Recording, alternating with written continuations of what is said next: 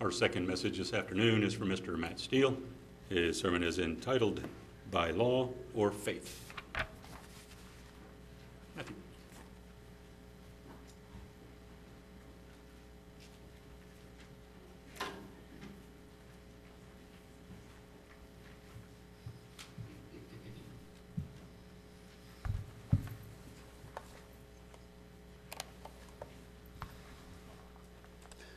Good afternoon, everybody. It's been a long time since sermon preparation kept me up all night. And I'm going to have words with Paul one of these days. Because I've been studying over the last really couple of weeks on and off. And I'm just not satisfied with my own understanding or appreciation for Galatians. So, one of the things I really wish Paul had done with Galatians was not fired a shotgun at the Galatians with about 800 things all at once. And I really wish he had broken it out into 1st Galatians, 2nd Galatians, 3rd Galatians, maybe 8th Galatians. Because there's a lot in there.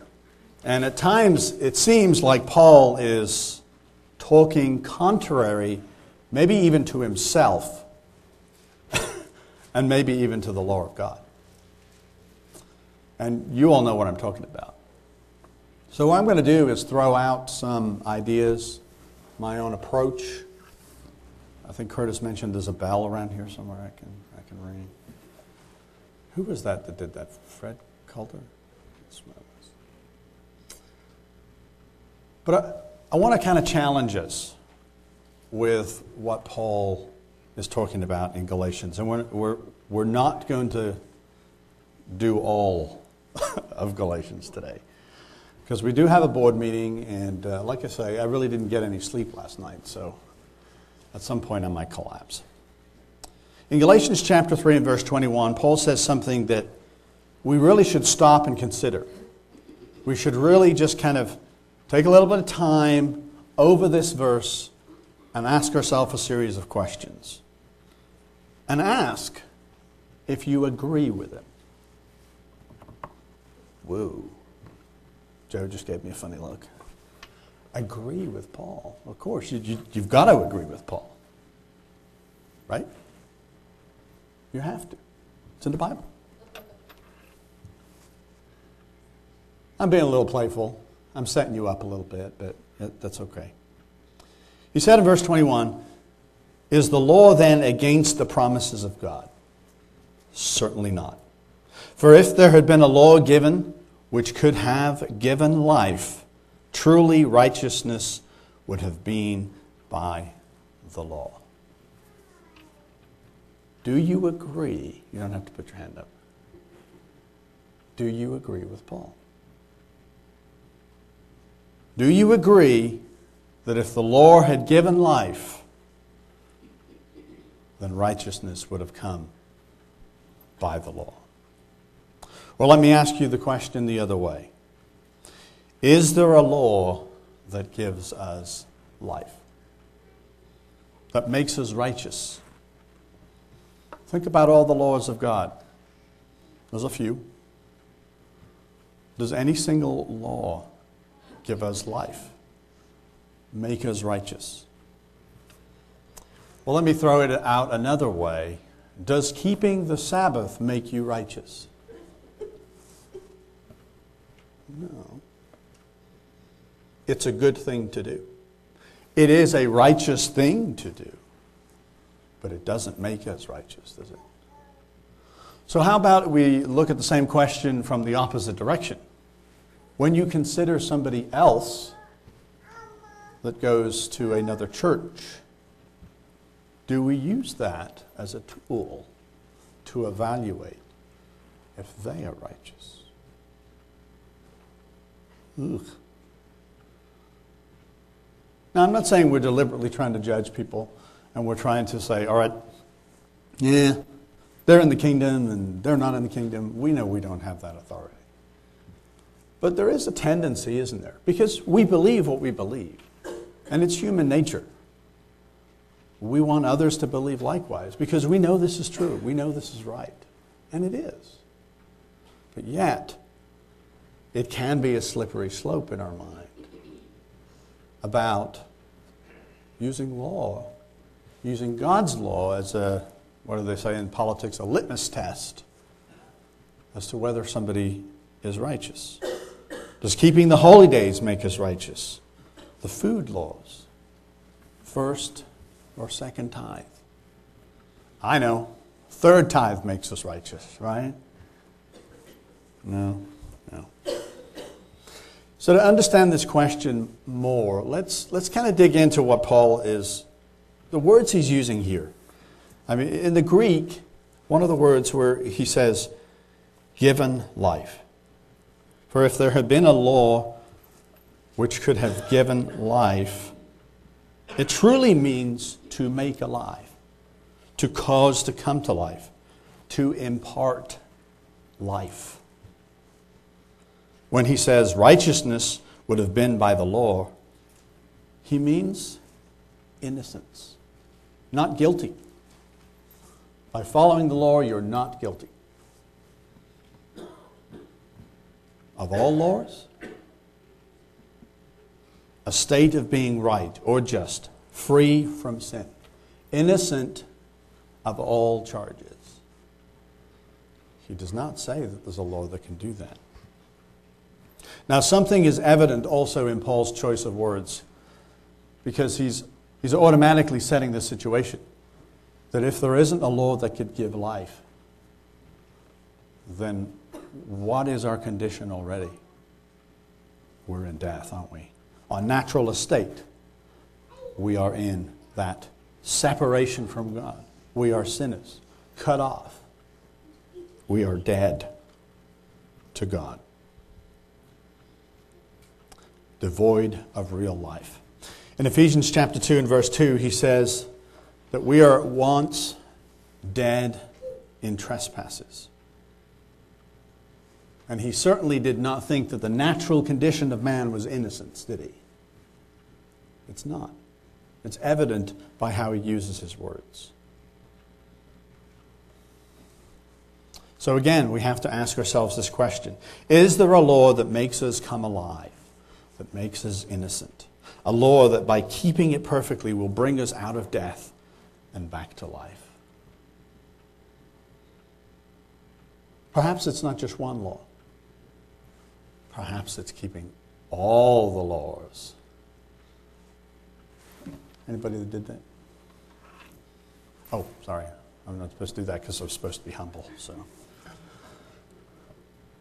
So it's not even keeping all the laws, is it? It's not possible. But some people do believe that. Some people have believed that. In fact, there was Galatians that believed that. Otherwise, we wouldn't have this letter, or at least part of this letter. So it is possible for people to get deceived, to get persuaded, and to go down a road where they think that obeying all the law perfectly will bring righteousness and life, bringing us out of death into life. So what's Paul's point? What is he saying here? What place does the law have in the Christian life? You know, if you do a very quick Google search, you find all kinds. Read several articles last night, and each one of the authors was called Mr. Idiot or something like that. Okay, maybe it was in my opinion. But everybody has an opinion on the law and its place in the Christian life. But we have to ask ourselves that question. What does it do for us? And more importantly, or maybe just as important, what does it not do for us? I think to get a better understanding, we need to go back to the beginning of this chapter. And of course, as is the case sometimes with Paul, Galatians is written in a difficult way, in a hard manner. And we need to work on it. Paul has this stream of consciousness that overlaps with different things, and you have to hold about 58 different points in your mind until he gets to the conclusion. But we're going to try and just zero in on a couple of those things today. So, Galatians chapter 3 and verse 1. He says, O foolish Galatians, who has bewitched you that you should not obey the truth, before whose eyes Jesus Christ was clearly portrayed among you as crucified? This only I want for you to learn, or to learn from you. Did you receive the Spirit by the works of the law, or by the hearing of faith? I wonder what their answer would have been. I wonder if they answered him. Are you so foolish? Having begun in the Spirit, are you now being made perfect by the flesh? Have you suffered so many things in vain, if indeed it was in vain? You know, and you can kind of tell his exasperation with the Galatians, all that they have struggled with, and then they have just fallen into this falsehood. They started out their faith knowing that Jesus was crucified for their salvation. And yet now they have been persuaded by false teachers, by those that came around after Paul. Smart guys, intelligent, probably lettered, degreed. And they came around and they quickly turned their mind. And you know, we know some of that is in regards to circumcision and in all the religious practice that was wrapped up in that. But isn't it amazing how quickly people can be deceived? How rapidly they can leave even the things that they sacrificed for. So that's a lesson for us, isn't it? To not just assume. To not just sit and say, well, Matt, we've heard countless sermons on this topic before. I'm just going to play with my iPad now. No, we need to, what was it, Curtis, you read earlier? We need to go over this again and again. This is not tedious because we need to guard our minds and understand that anyone can fall into this trap. So there's a lesson for us. We're not immune to this sort of thing. Did we receive the Spirit of God by the works of the law or by the hearing of faith? The law of God was instrumental in teaching us, in guiding us. But as we'll see, the law is surpassed by faith. Because even the law of God has limits. Verse 5, he says, Therefore, he who supplies the Spirit to you and works miracles among you, does he do it by the works of the law or by the hearing of faith? Just as Abraham believed God and it was accounted to him for righteousness, therefore know that only those who are of faith are sons of Abraham.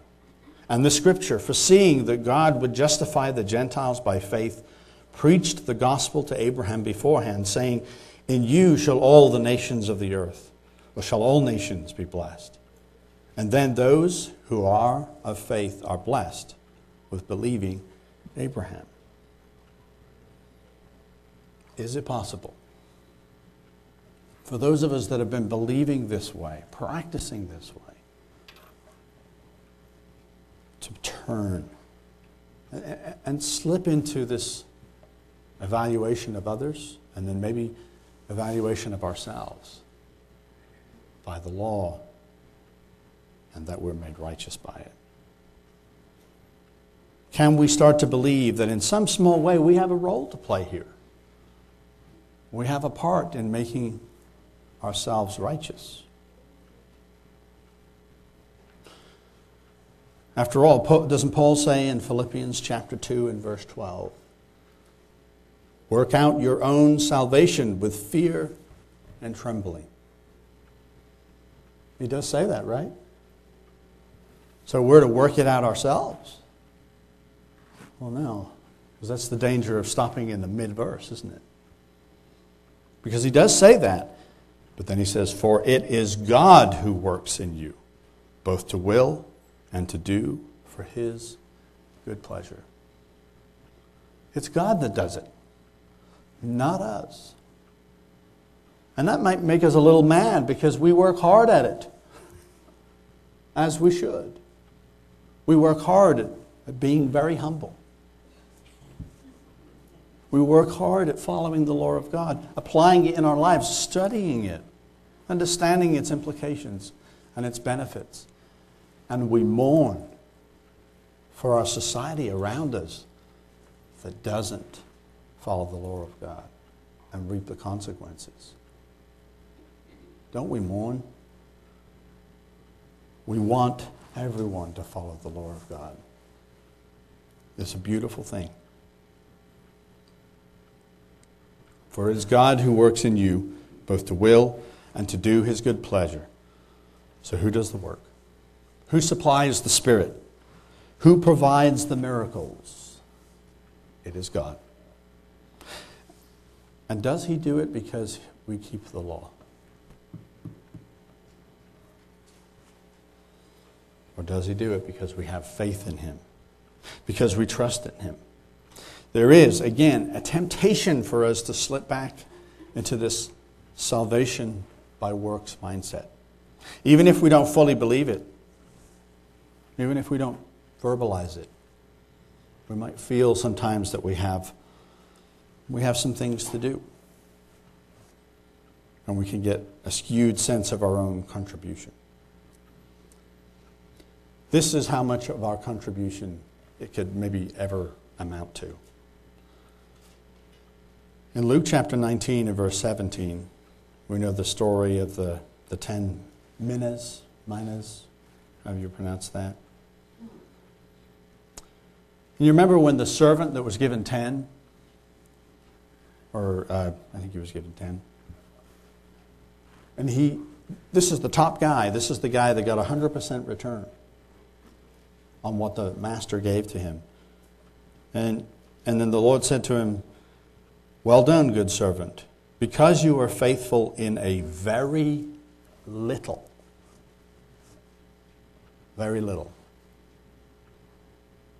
have authority over 10 cities. It means a lot, but let's be humble.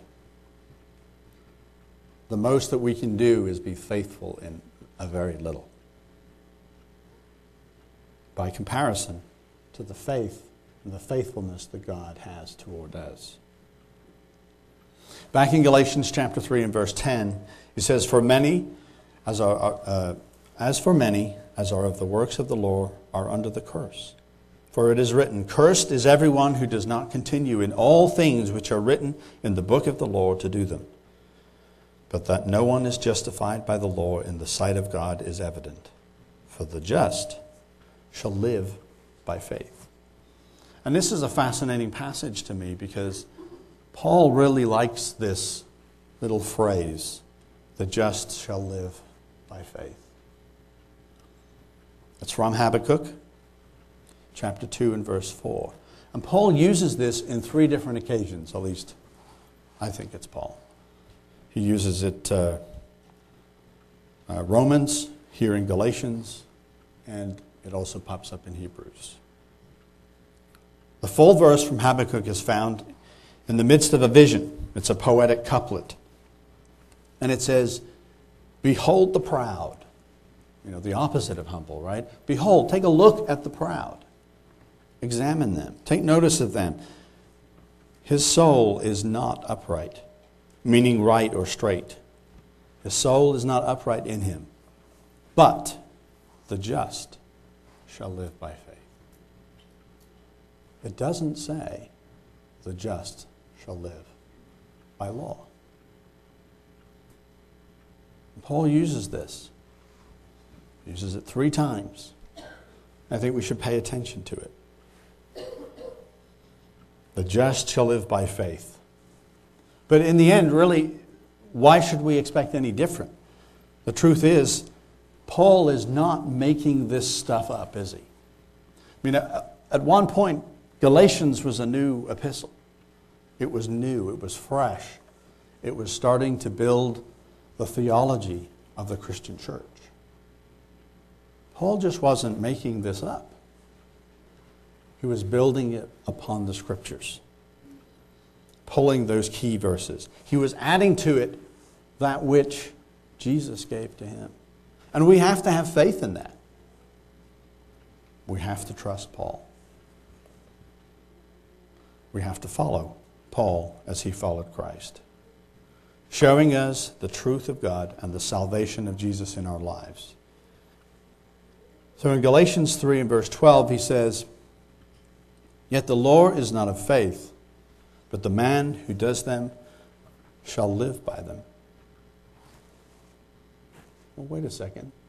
Is this another one of these contradictions of Paul? Didn't he just say that, the law couldn't make us alive? And yet now we're living by the law. What is Paul talking about here? Well, he quotes Leviticus 18 and verse 5. And he says, "You shall therefore keep my statutes and my judgments, which if a man does, he shall live by them. I am the Lord." Interesting. So which way is it? Are we made alive by the law or not? Well, again, it's down to the use of the words.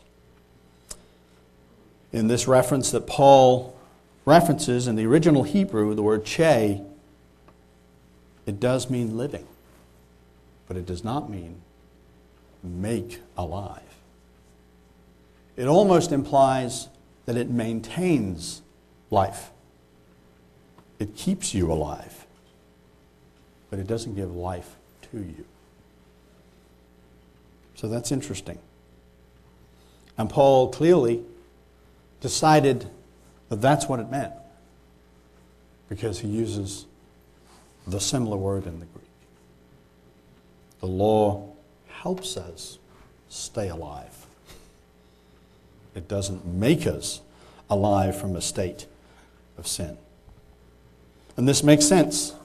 The law of God is designed to help us. It's designed to give us long and healthy lives. We see the benefits of it. In fact, in Leviticus 18 and verse 6 onwards, is something that the Supreme Court of the United States should really read again, because it's very clear about the law of God and about how you can live a lot longer by following that law. Something else to note here is that Paul, in his argument with the Galatians, he's now starting to shift this emphasis. He's starting to define more completely what the law is for and what it is not for. He continues in verse 13, "Christ has redeemed us from the curse of the law, having become a curse for us. For it is written, 'Cursed is everyone who hangs on a tree,' that the blessing of Abraham might come upon the Gentiles in Christ Jesus, that we might receive the promise of the Spirit through faith. Brethren, I speak as in the manner of men, as though it was a man's covenant. Yet if it is confirmed, no one annuls or adds to it." What did he just say there? Paul is so difficult to read at times. So what he's essentially saying, what I get from this, is that even in man's contracts, even in man's agreements between two parties, there's restrictions, there's limits, and you can't add anything to it. At least not without both parties accepting an amendment, right? And so then he goes on to say in verse 16, "Now to Abraham and his seed were the promises made. He does not say unto seeds, as of many, but as of one. And to your seed, who is Christ. And this I say, that the law, which was 430 years later, cannot annul the covenant that was confirmed before by God in Christ, that it should make the promise of no effect. For if the inheritance, if life, salvation, righteousness is of the law, it is no longer of promise, but God gave it to Abraham by promise. So the law that becomes codified later doesn't change the agreement of salvation. The law is important. But what's really interesting is that, in a sense, the salvation of God, the plan of God, preceded everything else. Preceded the law, as it relates to us. So in other words, if we're going to quibble with Paul, if we're going to argue with him about the role of the law in the Christian life, if we're going to argue with him about how salvation can come from the law, as some argue, then we must also realize that we are quibbling and arguing with God. It's very clear.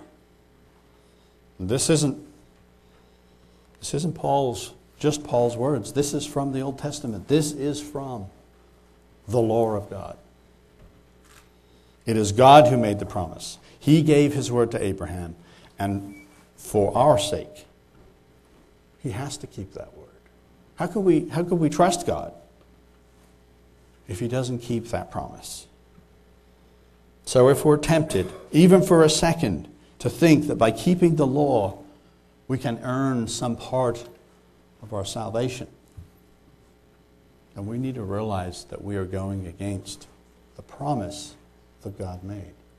And we run the risk of calling God a liar. I wouldn't want to do that. Salvation is by grace through faith, cannot be earned by anything we do. And again, us sitting here, we may think, well, this is pretty ridiculous. It's so obvious.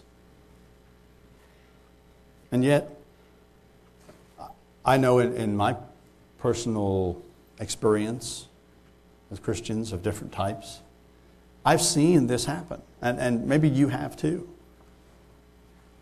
The congregation that I used to attend back in England at one point got so wrapped up in the notion that, well, they weren't being blessed by God. We must be doing something wrong. We're not following the law quite right, quite correctly. So what is it we're doing wrong? And they embarked on a study and an analysis, and they went down this journey, and they changed some of their practices. Calendar, I think maybe sacred names, something like that. Those things of themselves are fine to do and follow and believe. But these folks were obsessing about it. It became the key to unlocking God's Spirit, His blessings, the miracles that Paul was talking about. It now became the key to unlocking that, at least in their mind. I witnessed it. Convinced that their ministry would grow, and that God would add to their numbers. And I remember a minister coming to the point where he said, this is a salvation issue. If you don't change this holy day or this, I can't remember the exact detail, but it was a matter of law. If you don't, then you're defying God. And so therefore, the logic carries out, doesn't it? That we can earn salvation. Now, I'm taking it to its extreme.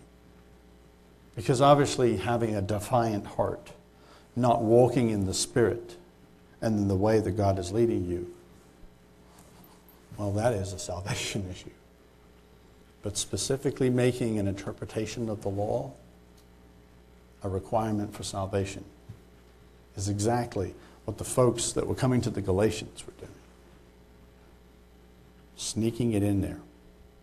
So, we should not think that it cannot happen to us.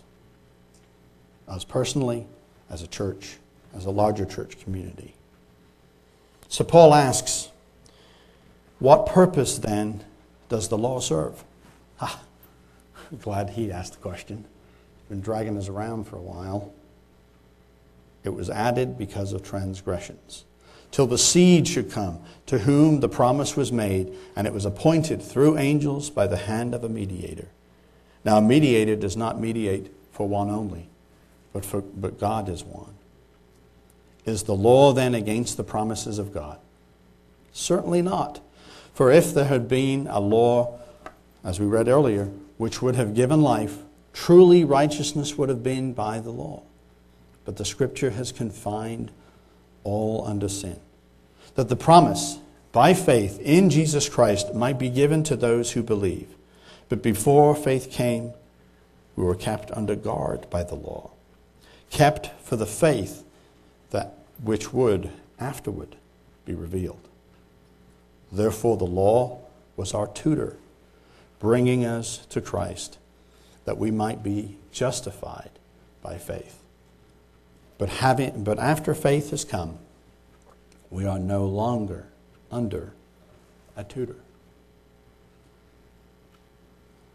I really like, I don't often do this, and my wife will give me a hard time later. I really like the NIV version in this passage. She's amazed. So let me just read that to you again, because I think we can get a little bit more out of it. Is the law therefore opposed to the promises of God? Absolutely not. For if the law had been given, if a law that had been given that could impart life, then righteousness would certainly have come by the law. But the Scripture declares that the whole world is a prisoner of sin, so that what was promised, being given through faith in Jesus Christ, might be given to those who believe. Before this faith came, we were held prisoners by the law, locked up until faith should be revealed. So the law was put in charge to lead us to Christ, that we might be justified by faith. Now that faith has come, we are no longer under the supervision of the law. That's a really interesting way of putting it, isn't it? We're not under the supervision of the law. So it's at this point that all the evangelicals that may have been in our theoretical debate leave the room, right? Law's done away with. Bring on the bacon.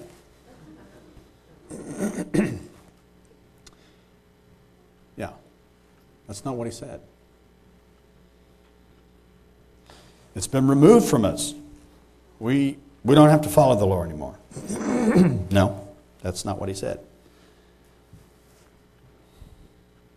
But what's interesting is, I've also seen something, and maybe you have too, that because a broader Christian world says that and thinks that, others have said, well, that must be what Paul is saying. And that can't be right. So I'm going to reject Paul. Because there's no other reconciliation. If that's what Paul is saying, I can't believe that. I can't believe that the law is done away with.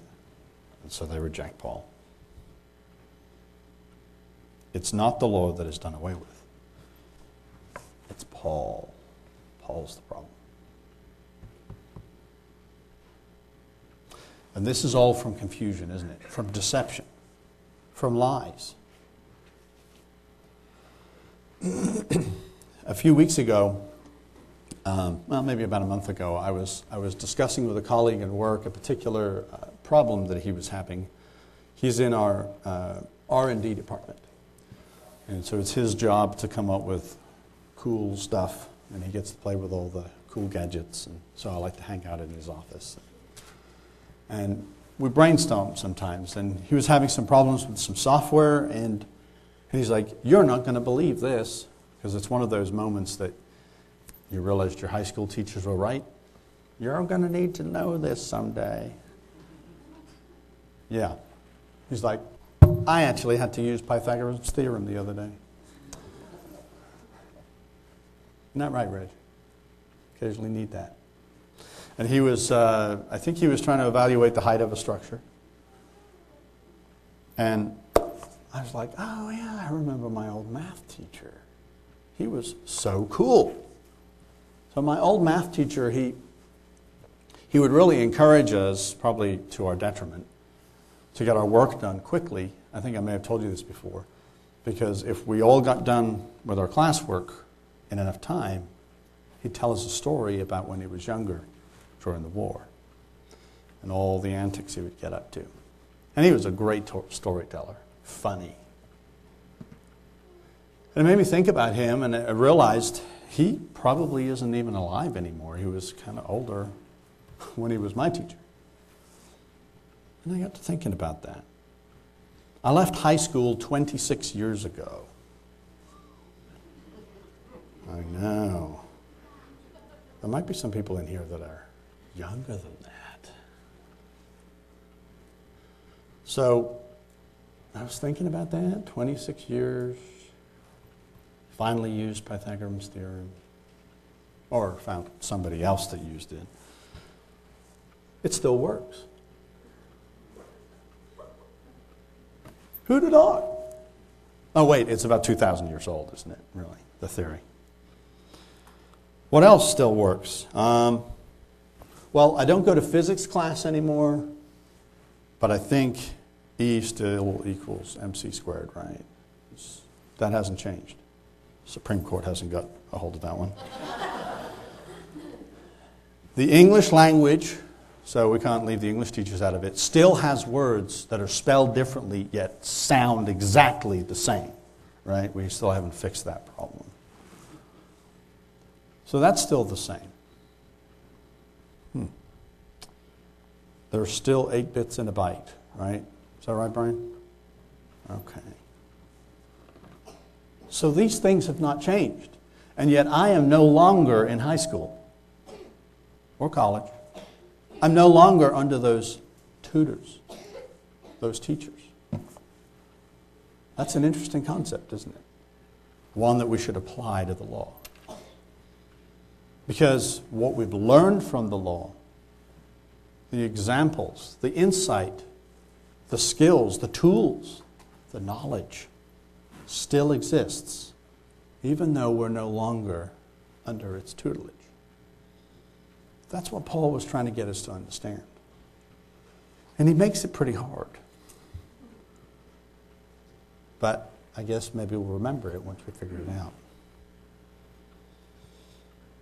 We can trust these principles. We can follow these laws, just like we follow all the things that we learned in high school, mostly. There's some things we should leave behind in high school that we learned. And we can still follow the principles and the laws. And we've had other teachers, haven't we? We've had other teachers that expound on other areas of the law, and we've learned more. And we've understood the truth. Paul is trying to get us to understand. So if we are no longer under the tutelage of the law, then who is our teacher? Anybody? It's not a trick question. Christ. Jesus is our teacher. So it's almost like moving from learning under the book to learning under the one that wrote the book. It's better. It's deeper. It's stronger. It's probably more understood. Why? Because through the Spirit, it's customized to us. I'm not saying that, the principles are malleable and that the truth changes. But Jesus is a real teacher. And through His Spirit, He can teach us things that just reading alone wouldn't teach us. Because it's real, immediate relationship with our tutor. So what is Paul saying? Are Christians to follow the law or not? Is the law of God still valid? To answer that, we simply move forward into Galatians chapter 5 and verse 16.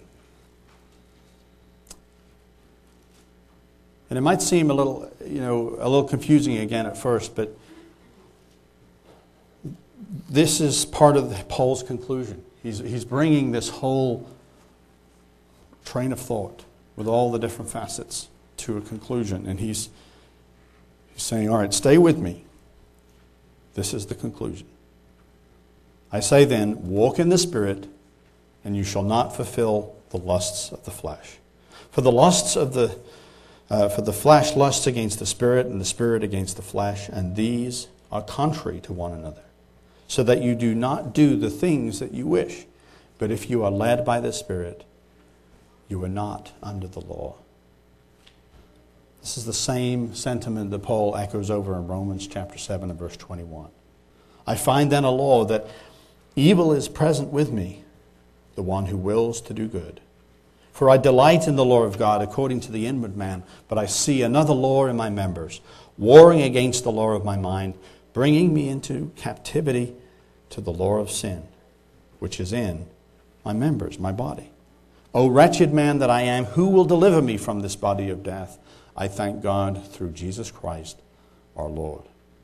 So then, with the mind, I myself serve the law of God, but with the flesh, the law of sin. Notice, he is still consistent. He does delight in the law of God. Why wouldn't he? This law, though, by itself, cannot save. It cannot redeem us from sin. And he is consistent across the board. We just have to take time and patiently work with Paul. And he demands that we work with him. He just doesn't spoon feed it. He wants us to work with him to understand it. Paul does not do away with the law. He upholds it. He strengthens its importance, even in the lives of believers. What he does not do is show how Jesus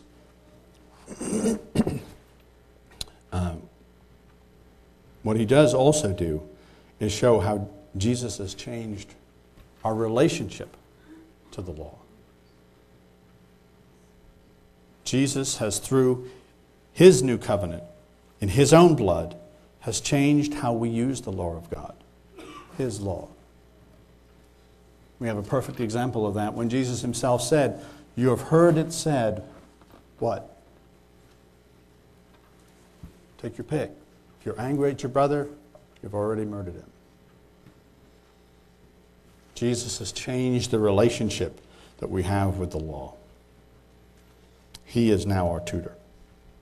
I think Paul shows us this very clearly in Galatians 5, verse 19. He says, now the works of the flesh are evident, which are adultery, fornication, uncleanness, lewdness, idolatry, sorcery, hatred, contentions, jealousies, outbursts of wrath, selfish ambitions, dissensions, heresies, envy, murders, drunkenness, revelries, and the like, of which I tell you beforehand, just as I also told you in time past, that those who practice such things will not inherit the kingdom of God.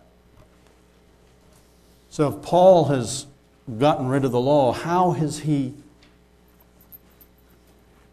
stating these things? What justification does he have for these sins? Well, he wouldn't have any, would he? Of course not. His authority comes from the Scriptures. Adultery, Exodus 20. Fornication, uncleanness, lewdness, Leviticus 18. Idolatry, sorcery, Leviticus 19 and 20. Hatred, contentions, jealousies, outbursts of wrath, selfish ambitions. Leviticus 19. Dissensions, heresies, envy, murders, drunkenness, revelries. Well, you get the picture. All these things are against the law of God, against the principles for right living. And we may have broken one or two of these, right?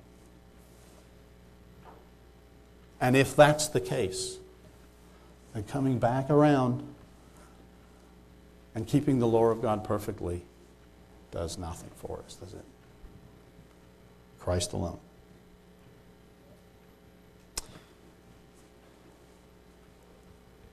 So this idea that Paul did away with the law is further refuted. Because if he cites all these sins, if he cites all these things that we are capable of doing in our naturalist condition, and each one of those things is called out of the Scriptures, then the other side of it is this, in verse 22. He says, "But the fruit of the Spirit is love, joy, peace, long-suffering, kindness, goodness, faithfulness, gentleness," and the big one that covers most of them, self-control. But then what else does he say? Against such there is no law. There's no law against these. There still is a law against the others. That's the context. There is no law against the fruits of the Spirit, implying that there is then still laws that work against the flesh, the works of the flesh. Love does not rejoice, as we know, in iniquity or lewdness, but rather rejoices in the truth. And those who are in Christ have been crucified, the flesh with its passions and desires. If we live in the Spirit, let us also walk in the Spirit. Let us not become conceited, provoking one another, envying one another. Again, he warns us, don't let your guard down. Don't become conceited. Don't allow ourselves to fall into the trap of either thinking the law is done away or that we have some part to play in our own earning of salvation. After all, as Curtis pointed out earlier, what do we have to boast about? We do have something. In Galatians 6 and verse 13, he says, "For not even those who are circumcised keep the law, but they desire to have you circumcised, that they may boast in your flesh. But God forbid that I should boast, except in the cross or the stake of our Lord Jesus Christ, by whom the world has been crucified to me, and I to the world. For in Christ Jesus, neither circumcision nor uncircumcision avails anything, but a new creation." And right there at the end of that passage, that simple verse, we have 4 words. And Paul has spent all this time and energy trying to get us to understand our new relationship with the law. And then he puts this, but a new creation. And that to me is the key. That's the whole point.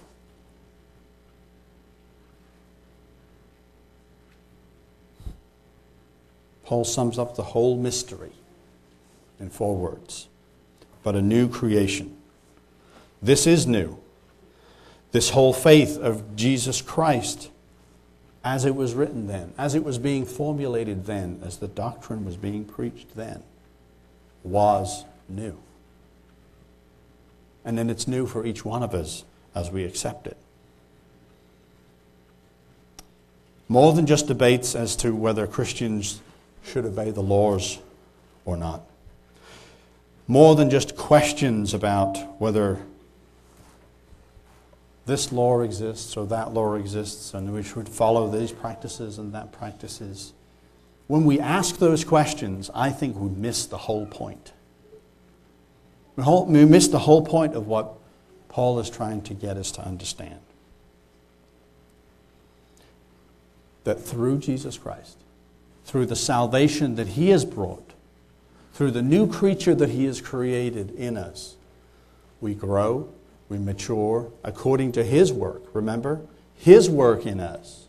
He shapes us, he molds us to the point there will be a moment in time for each one of us when obeying the law, being righteous, is just a natural byproduct of being a son of God. We're no longer under the law. We are under Christ, our tutor, building us up into a being that just is righteous, is just lawful. What a beautiful image that is. How powerful that should be and encouraging to us. We can just leave these debates of law and grace. Christ in us. That is our goal. In Ephesians chapter 2 and verse 4, it says, "But God, who is rich in mercy, because of his great love with which he loved us, even when we were dead in trespasses, made us alive together with Christ. By grace you have been saved, and raised us up together, and made us sit together in the heavenly places in Christ Jesus, that in the ages to come he might show the exceeding riches of his grace in his kindness towards us in Christ Jesus. For by grace you are saved through faith, not of yourselves. It is the gift of God, not of works, lest anyone should boast. For we are his workmanship, created in Christ Jesus for good works, which God prepared beforehand that we should walk in them."